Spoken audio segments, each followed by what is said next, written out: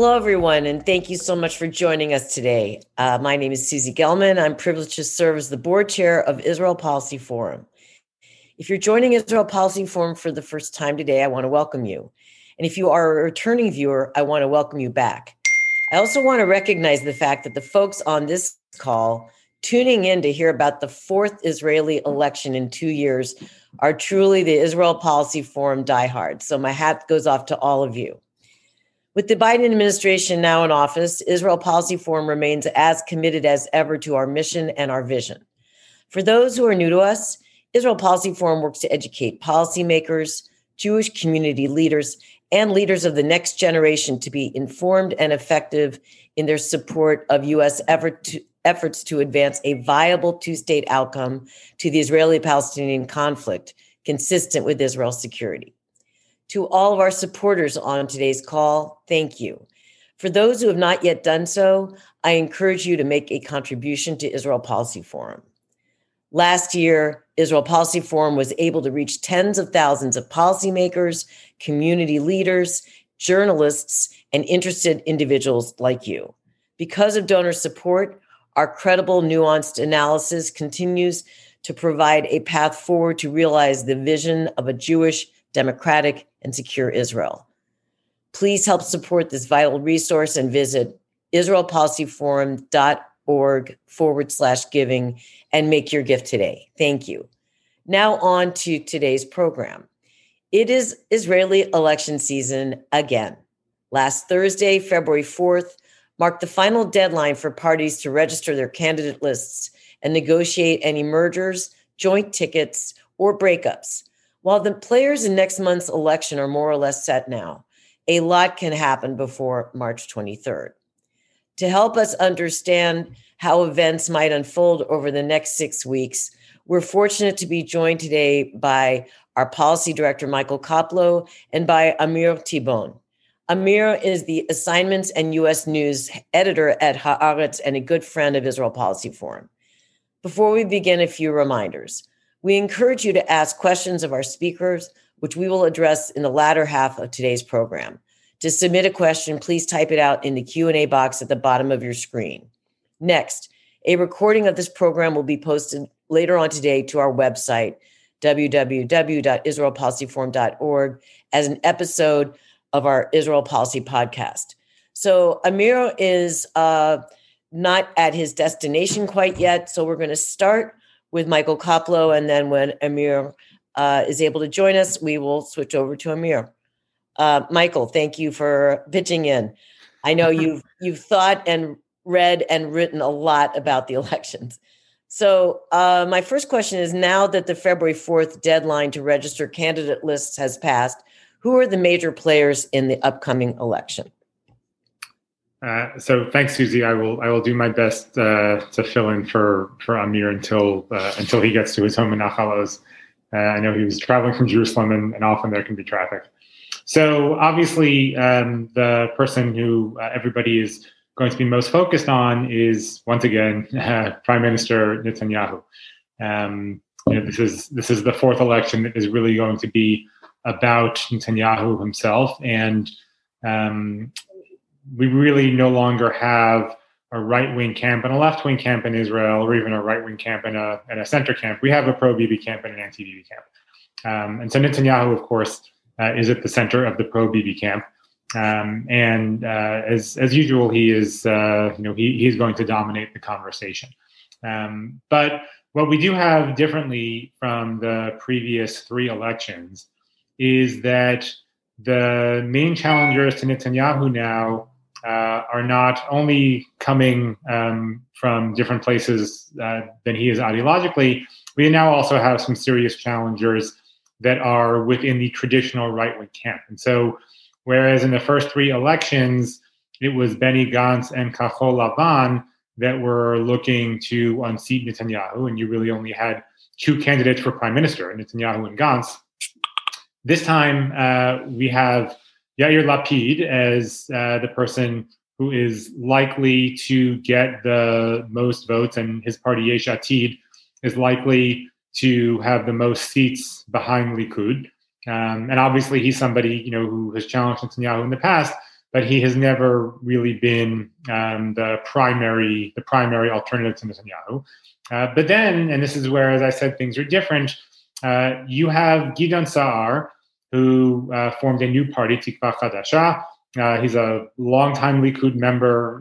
He's a minister in multiple Netanyahu governments, but has, for years now been Netanyahu's primary challenger within Likud. So much so that he challenged Netanyahu for the leadership of Likud between the second and third elections.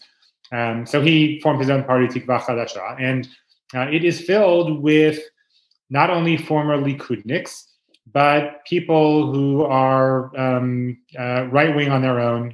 People on this webinar may be familiar with Dani Dayan, the former, most recent former consul general in New York, and also a former head of the Yesha Council. He's running with Gideon Sa'ar. Zvi Hauser and Yoaz Hendel, who were the two most right-wing members of Kachol Lavan, they're running with Gideon Sa'ar.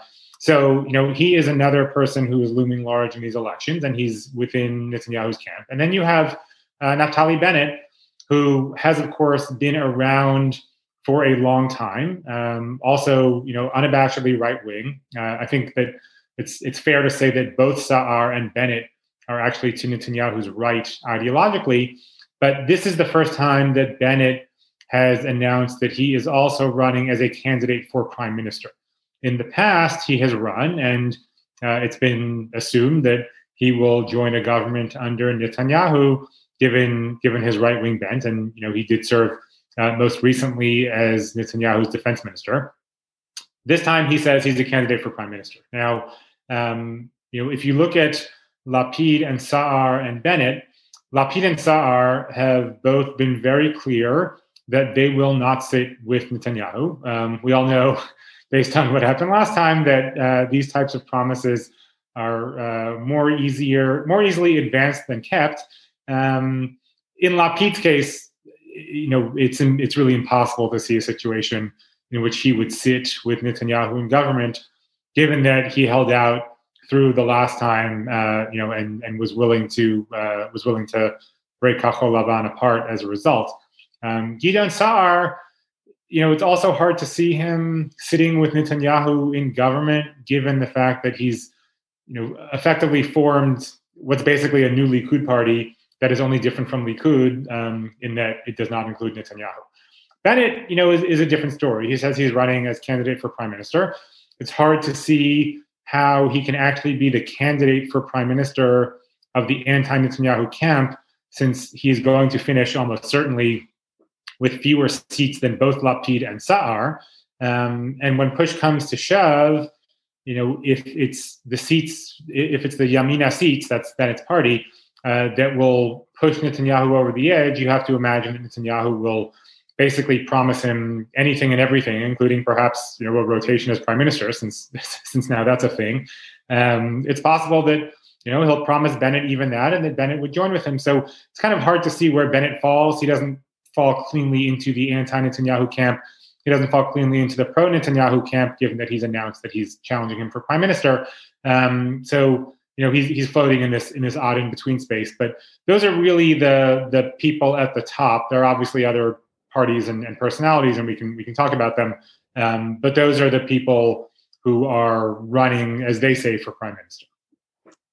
Thank you, Michael. I hope that's clear to everybody. It seems like there's a lot of moving parts here. To the extent that there are issues and not just personalities at play in this election, what is your sense of Israeli voters' priorities going into March 23rd?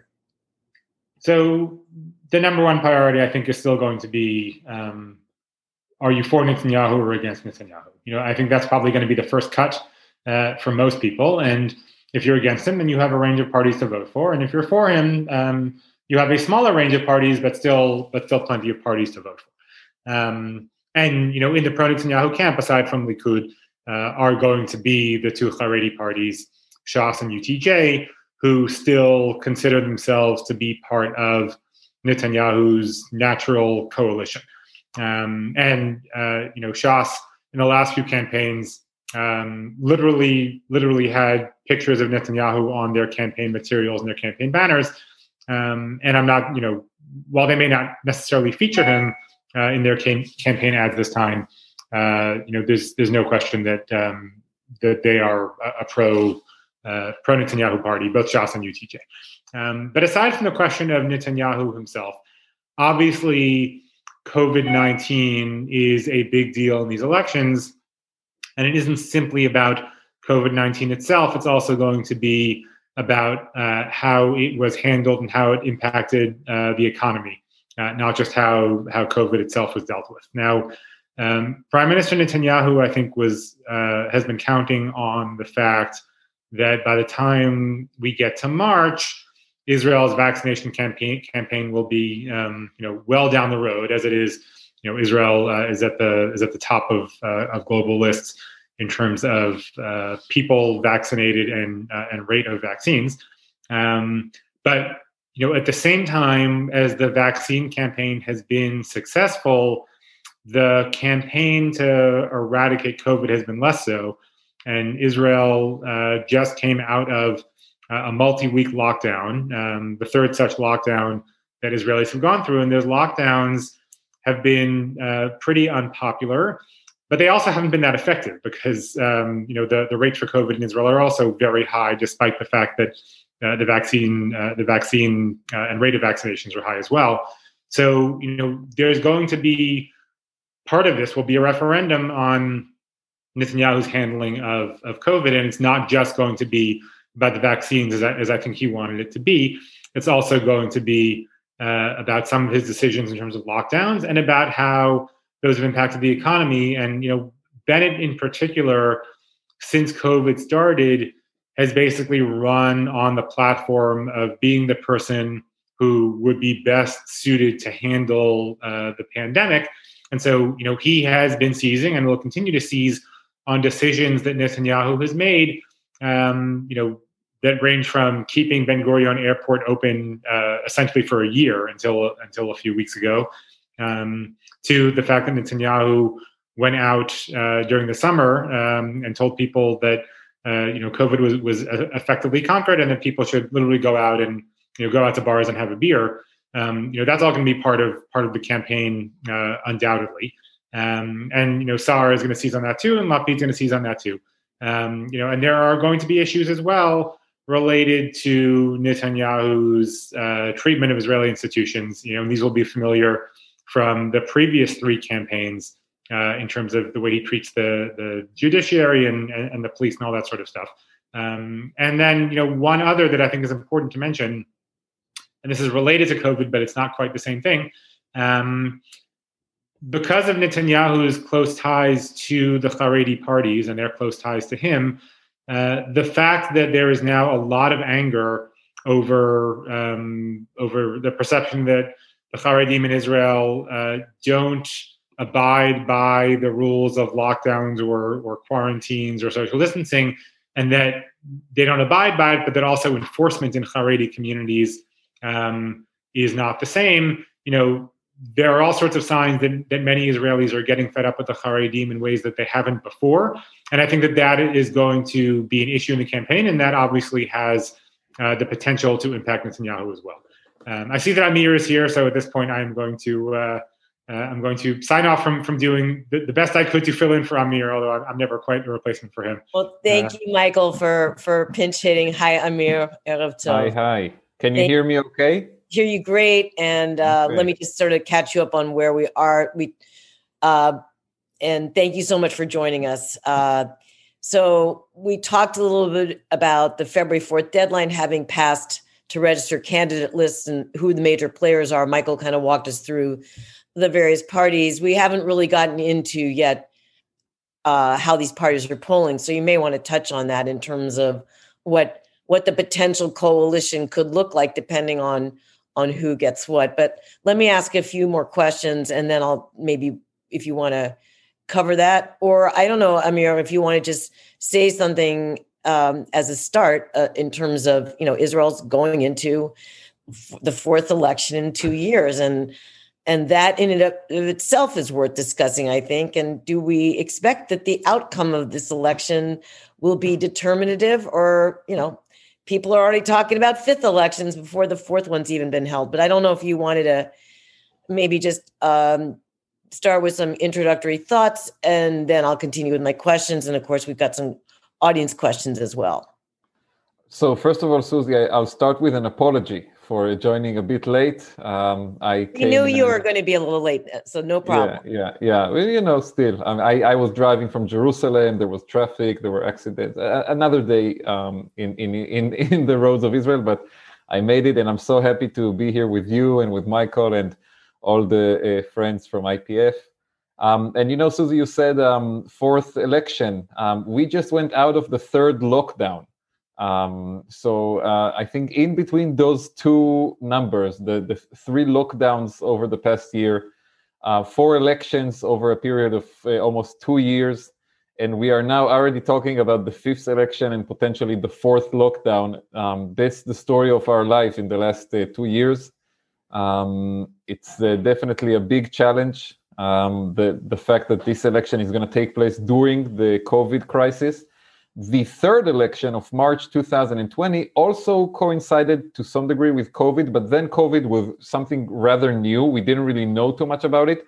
The only people back then who voted unusually, and remember, this was less than a year ago, just to understand how different our life is today. The only people who voted a bit differently in that election were people who came back to Israel on election day from certain European countries where COVID was prevalent, like Italy and France.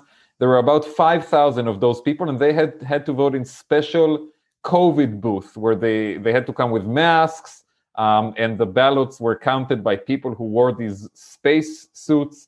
I actually had 2 relatives, my aunt and my cousin, who were in that voting booth in Tel Aviv. This time, everything is going to be different. I mean, this is a national election that is all happening, and you guys just went through that in the United States, obviously. But how does that impact campaigning? How does it impact the logistics of election day? Those are huge questions that we're not really dealing with right now, because everybody in Israel right now is only asking one question. Will the school system be open by the beginning of next week? Because people have been stuck at home with children of all age groups for almost a month now. And the same thing happened in the second lockdown and in the first lockdown. And some children in the classes of 4th to 8th grade have not gone to school in months now. So it's a huge crisis.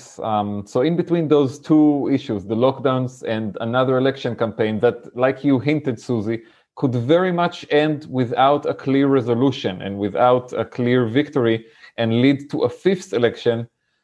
That's the two crises that we're dealing with right now. The health economy crisis caused by COVID and the crisis of instability in Israeli politics that is caused mostly by Benjamin Netanyahu's legal troubles. Which I'm sure we will get to, and I already see an audience question about that. And Amir, just when you compare the way the United States ran the November elections, of course, we had a lot of options that Israelis don't, because if I'm not mistaken, only in-person voting is allowed. So there's no such thing as absentee voting or early voting or mail. You can't mail in a ballot in Israel. So the complications that presents when COVID is still very prevalent will be, I guess, interesting to watch. Amir, let's drill down a little bit in terms of what the political landscape looks like right now with these various parties. And of course, February 4th being the deadline, some folks like Ron Huldai, who formed a new party, the Israelis, he's the longtime, very popular mayor of Tel Aviv, decided to fold his tent, others as well. So there's been a lot of movement in the last week. While mergers are no longer possible, candidates and parties can still withdraw from the race. Do we expect this to happen with any of the parties that are hovering around the electoral threshold? And you might want to just remind our audience what the electoral threshold signifies. Yeah, so what Susie just mentioned, the electoral threshold is going to be the most important player in this election. This election will be determined by the electoral threshold, what does it mean?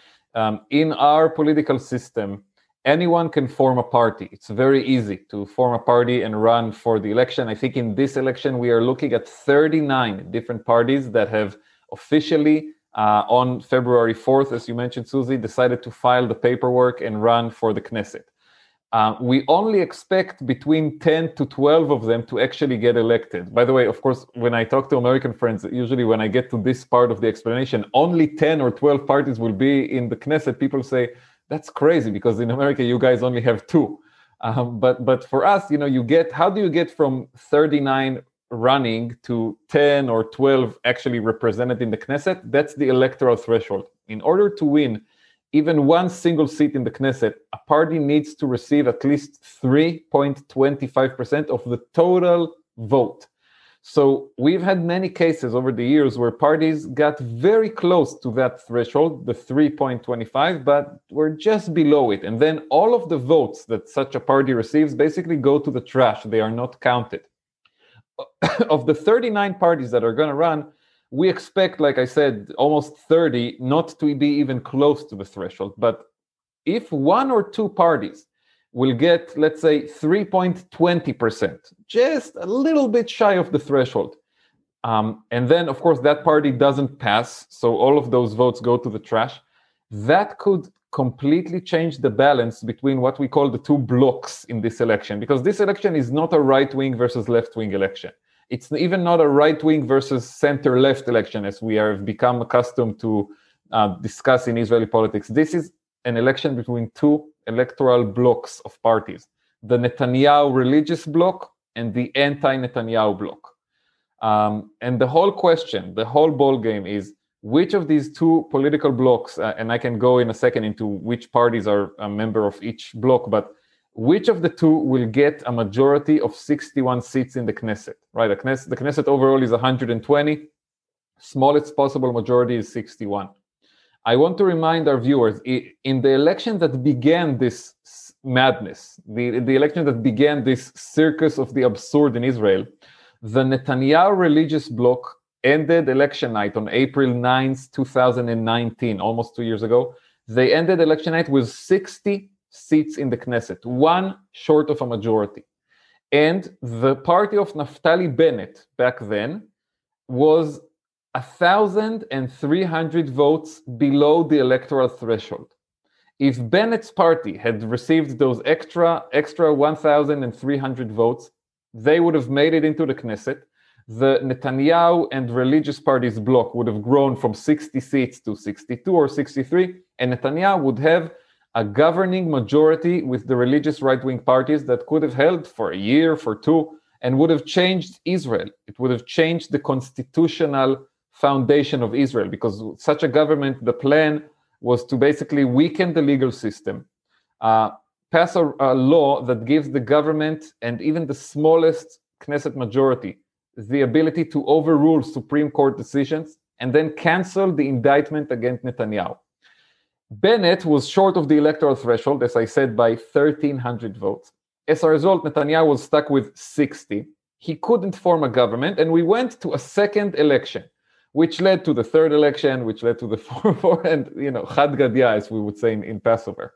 But this time, the electoral threshold is going to be just as important, because like Susie mentioned, several parties, both in the pro-Netanyahu and anti-Netanyahu bloc, are very close to the electoral threshold in all the polling, either a bit above it or a bit underneath it. Which parties am I counting in that group?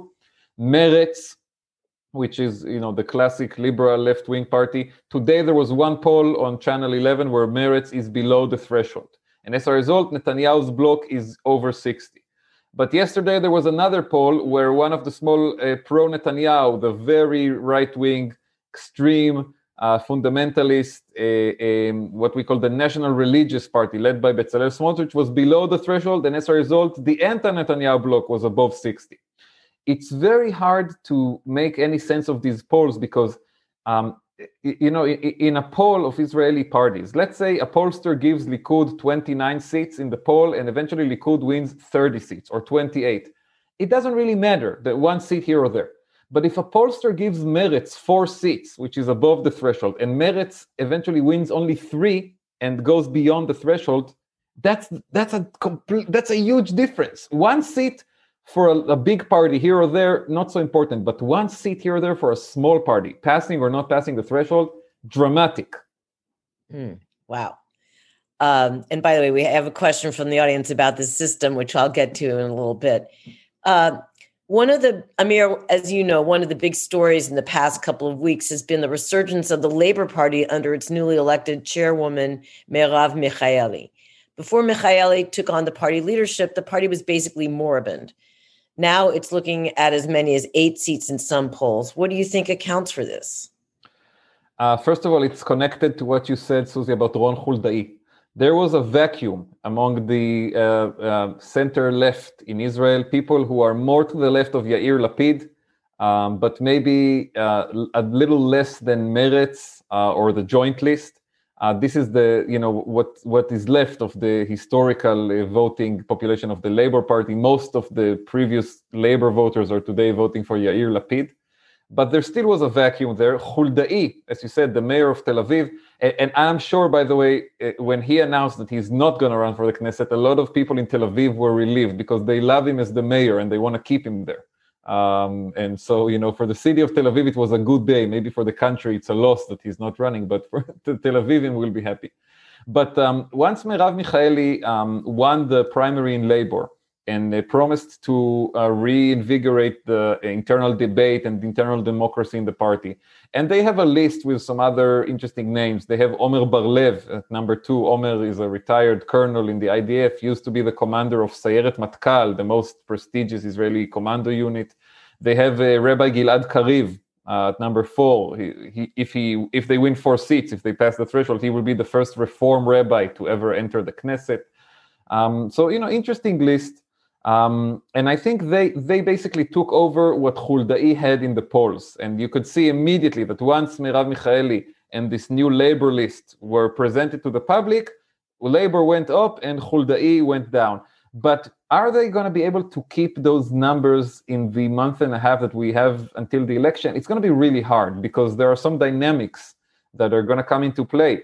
Lapid is going to ask people to give him the vote so Yesh Atid, his party, can get closer to Likud in the numbers, and he wants a head-to-head matchup with Netanyahu.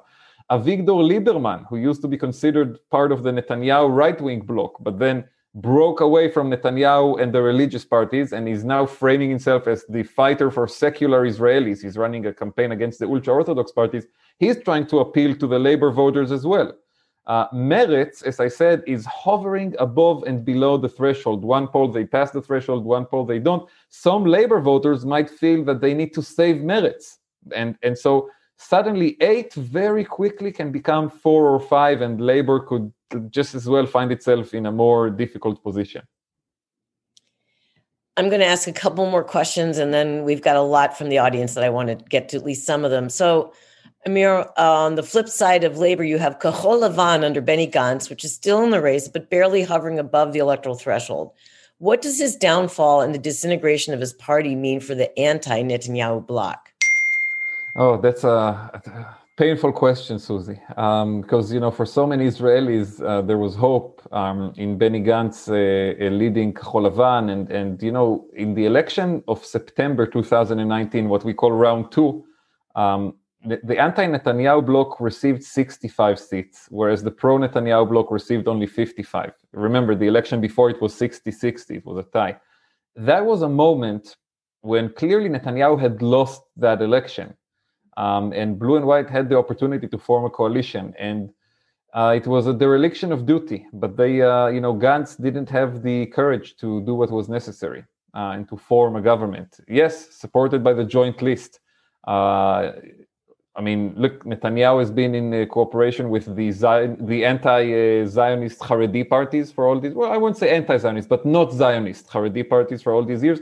And now Netanyahu is also cooperating with a faction that broke away from the joint list, the Islamist movement, what we call Ra'am. He's working with them. Why can't Gantz work with the other parts of the joint list? But he, for reasons that I think history will judge very harshly, decided not to do it. We went to the third election, and in the third election, the result was not as good as in the second election. The anti-Netanyahu bloc went down from 65 to 62, which is still a majority, but harder to govern. And that's what led us to the unity government between blue and white, or what was left of blue and white after the disintegration with Netanyahu. And historically, people who go into government with Netanyahu from the center left don't live to tell what happened.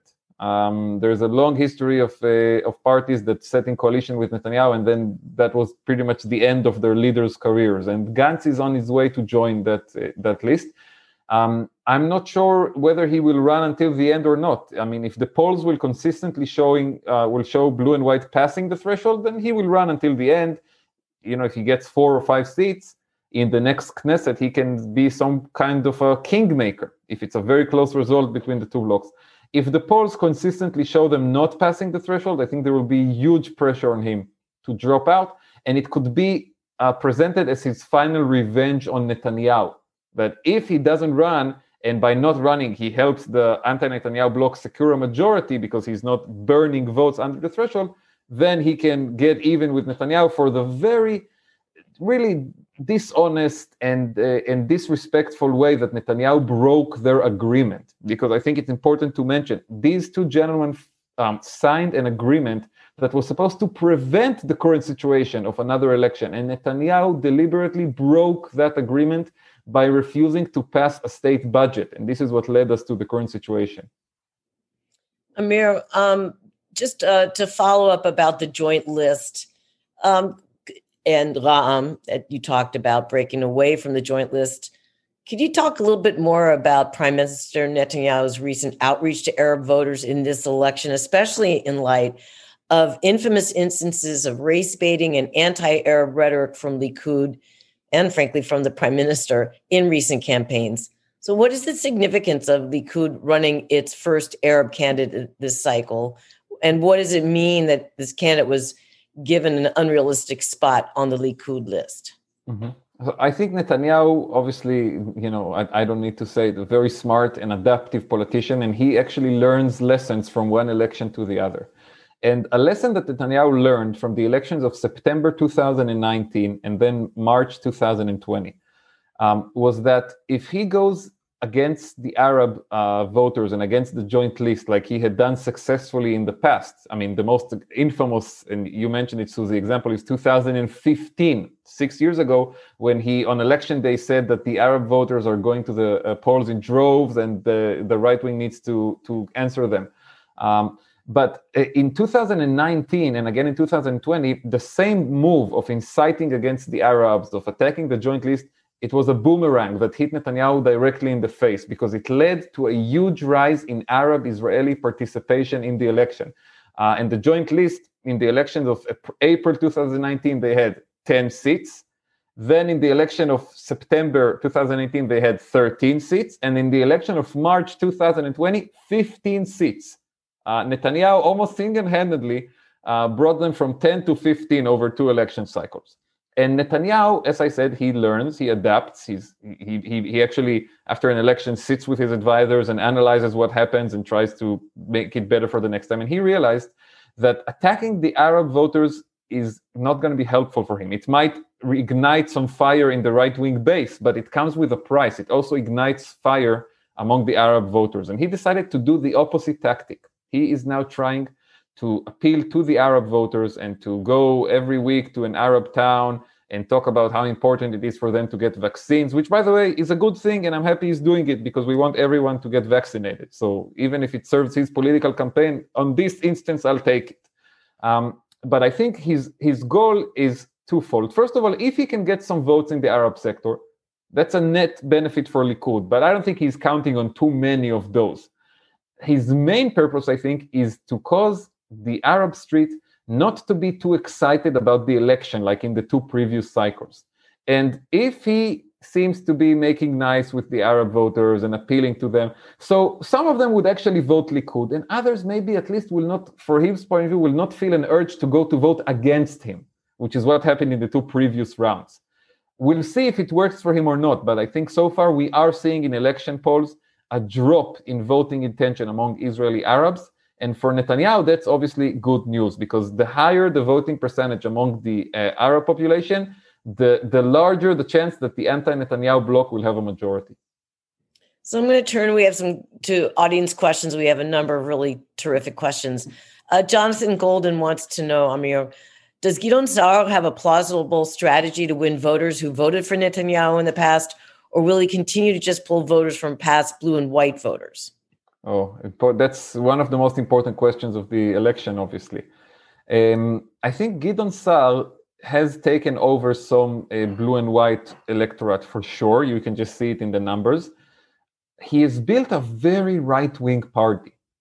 His New Hope party is full of people that some of them I personally like very much, like Danny Dayan, who used to be the Consul General in New York, Benny Begin, who used to be a Likud minister and the son of the famous former Likud prime minister.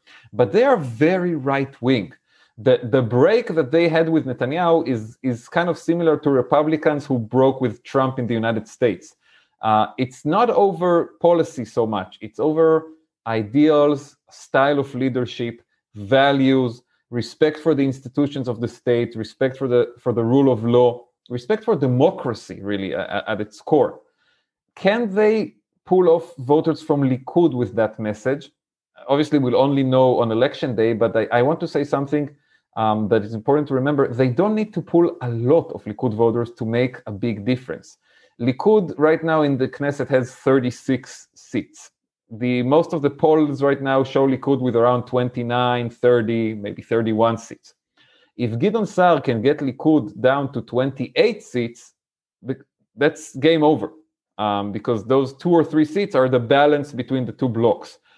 We haven't seen too many signs that he's able to do it up until now. And I think he's also taken a risk by building such a right-wing party. Over time, he could also bleed some of the support that he's taken from blue and white over to Yesh Atid, over to Lieberman, over to Meretz, over to Labour Party, over to blue and white with Gantz, because people, first of all, were very excited about Gideon Sa'ar challenging Netanyahu, and he was the new hot thing in town. But what's happening right now is people are realizing that this is a very right-wing list. Yes, it's admirable people. They are taking a courageous stand against Netanyahu's corruption and against his attack on the institutions of the state. But is that enough to make a center-left voter go with someone who is so strongly supportive of the settlements? I'm not sure. And then will they be rewarded for that move by managing to peel off those 2 or 3 seats that they need to take from Likud? That would be the whole game. We'll see. Okay. Nancy Kaplan asked the following, Amir. I'm surprised that Netanyahu is not in more trouble with Israeli voters over his refusal to allow the country to pass a budget, which was clearly done in order to prevent the rotation with Gantz and save Netanyahu's own political skin. Not having a budget is having a terrible impact on funding for all sorts of desperately needed programs and services. Is the economy and the failure to pass a budget or the refusal to pass a budget an issue in this election, Amir? It's an issue. Unfortunately, not enough of an issue. And here I must say, it's always easy for a journalist to criticize his competitors. But I do think the Israeli media, and specifically the 2 leading television channels, did a terrible job in covering the events that led to this election. They mostly covered it as a both sides thing. Oh, the politicians are fighting and the government is falling apart. Oh, the politicians can't get along. Oh, the politicians can't pass a budget. Instead of naming the person who is responsible for it, which is Netanyahu, and explaining that Benny Gantz, we can accuse him of ineptitude. We can confuse him of being naive. We can accuse him of being naive and confused. But he is not to blame for the situation. The responsibility lies with Netanyahu only in this situation. And I think the media, for reasons that we can analyze, maybe in another session, if you want to invite me once for a session on the Israeli media, didn't do a good enough job of presenting the facts on this issue to the Israeli public. With that, I will also say it's also on the opposition parties to drive the arguments and to focus the election on the issues that play into the hands of the opposition. If they want to see how it's done, they can maybe call some of the people who just worked on Joe Biden's successful challenger campaign that for the first time in almost 30 years in the United States led to the loss of a sitting president. It's possible for the opposition to dominate the conversation, to get the media to talk about what the opposition wants to highlight and not what the government wants to highlight. Right now, not enough of that is happening in Israel. We have a question from John Shapiro. Hi, John. Will the anti-Bibi parties ever subordinate their personal egos in order to merge to become a governing coalition? I hope so. I mean, that's the question of the day, basically. I mean, it's.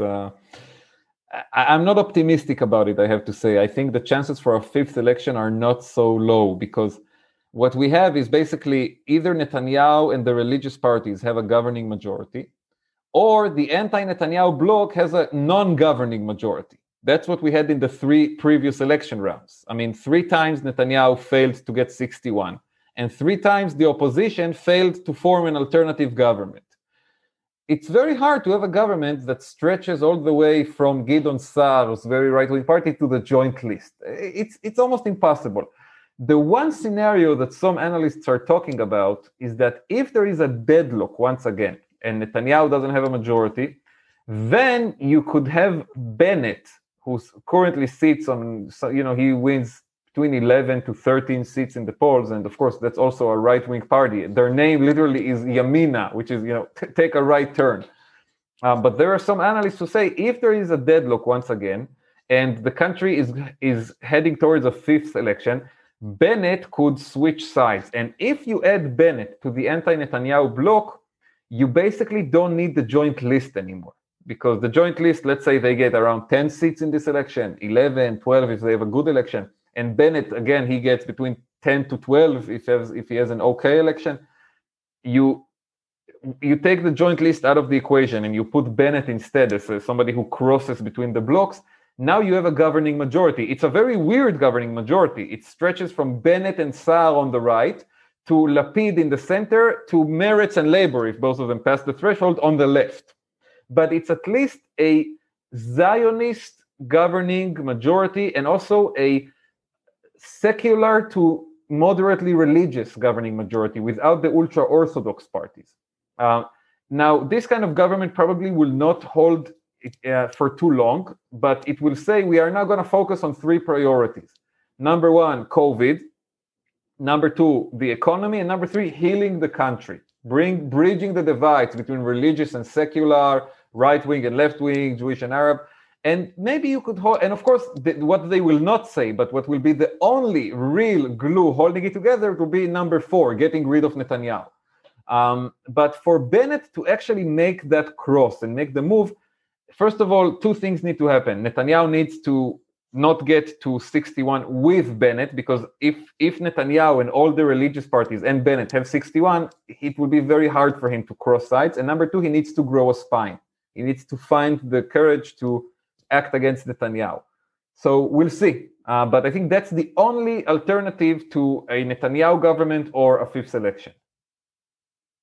And related to this scenario that you were just describing, Michael Lustig asks, it's obviously impossible to guess how coalitions will coalesce, but is there a possibility of a center-right coalition forming that excludes the Haredi parties? Because I didn't hear you mention Shas in this construct you just offered.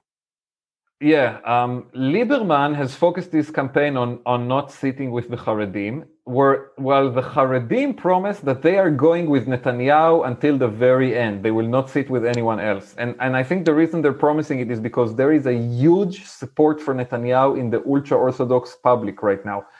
Many ultra-Orthodox voters see the corruption cases against Netanyahu as some kind of persecution, and they identify with him. And also, I think that they know that Netanyahu is so weak right now because of the legal situation that he will give the ultra-Orthodox parties more than anyone else, because he needs them not for survival as a prime minister, but for survival personally. Basically, if he wants to get to the point where he has enough power to change the constitutional order of Israel and cancel his own indictment, and then cancel the court's ability to overrule the cancellation of the indictment, only the Haredim will give him that. And he needs that. So the ultra-Orthodox in Israeli politics, let's say 15, 20, 30 years ago, they were seen as the kingmakers. They were seen as the ones who decide if it's going to be a Rabin government or a Barak government, or a Netanyahu government, or a Sharon government. They were seen as, they can go with either side and with anyone. But that's no longer the case. They are together with Likud today. They are together with Netanyahu, 100%. The advantage that it brings to them is, of course, as long as Netanyahu is in power, they are actually in power, even more than him. They are the most powerful in the country. The downside is that if he falls, they fall with him.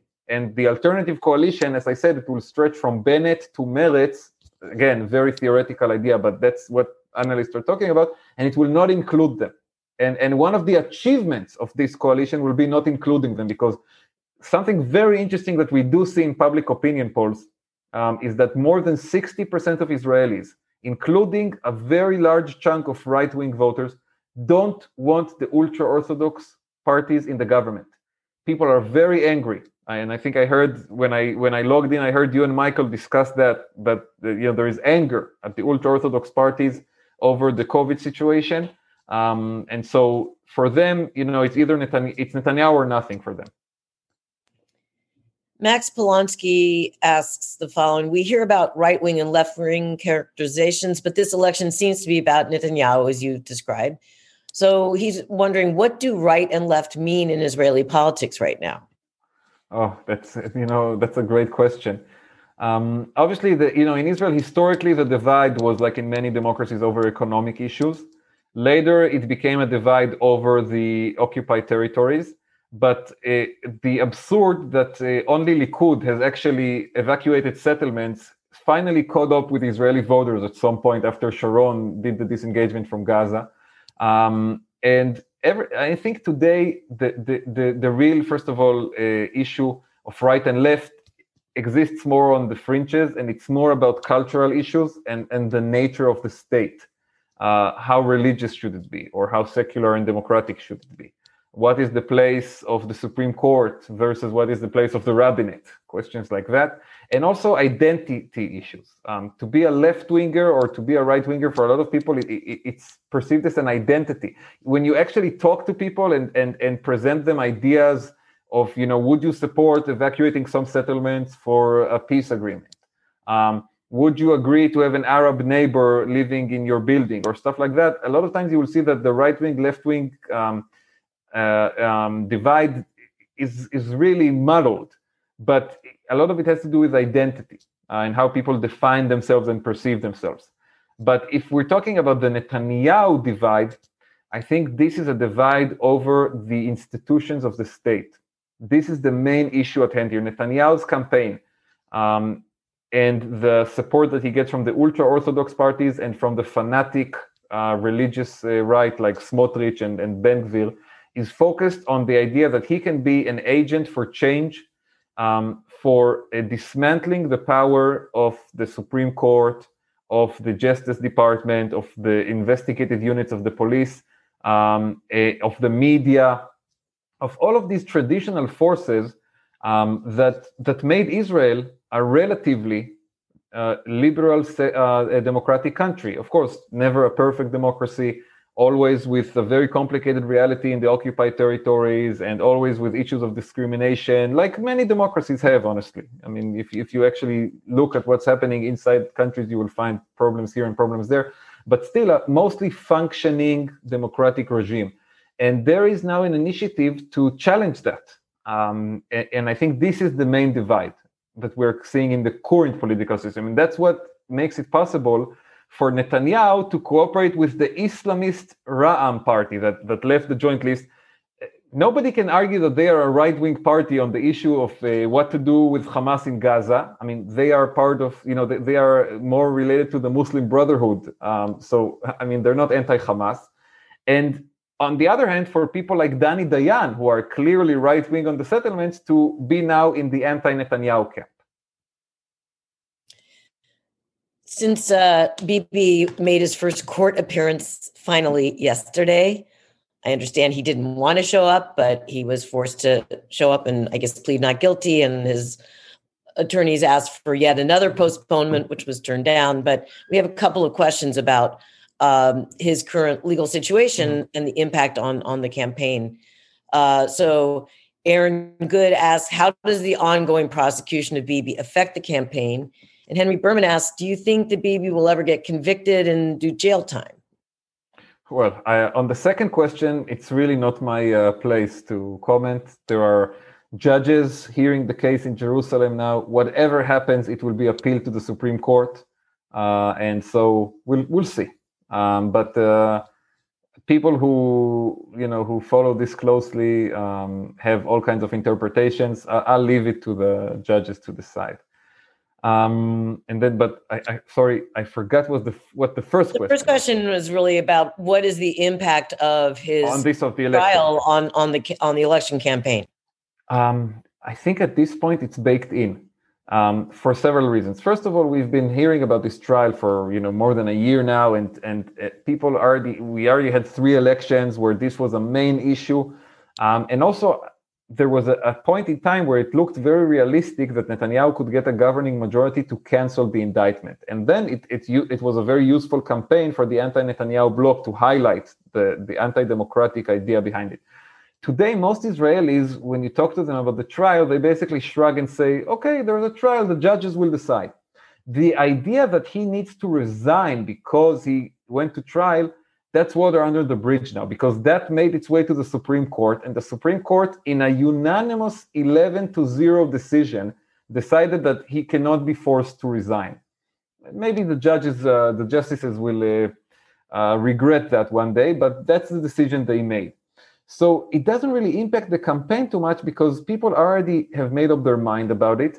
And basically, it's at the stage where you say, okay, this is happening in the court in Jerusalem. He tried to postpone and delay and whatever, and he had to show up, and the judges are hearing the evidence, and it will take some time. Let's let it play out. The election is much more about COVID, the economy, the Haredim, and again, this big issue of what should Israel be? What kind of country is Israel? Is it a democratic and Jewish country?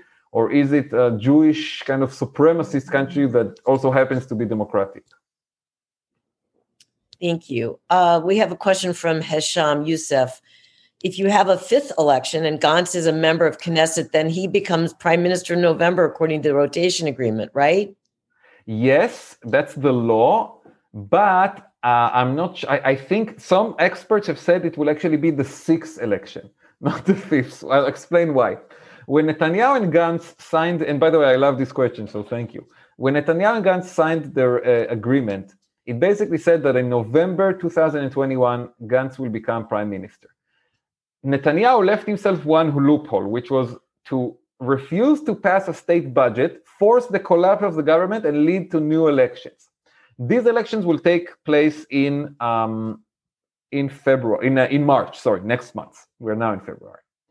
What happens if we have a 5th election? It will probably take place around July or August. If Gantz gets reelected in the 5th election, and there is no decision after the 5th election, and we are heading towards a 6th election, comes November, he becomes prime minister. That's the law. That's true. And if I was Gantz, by the way, I would campaign on that. That would be my I would put,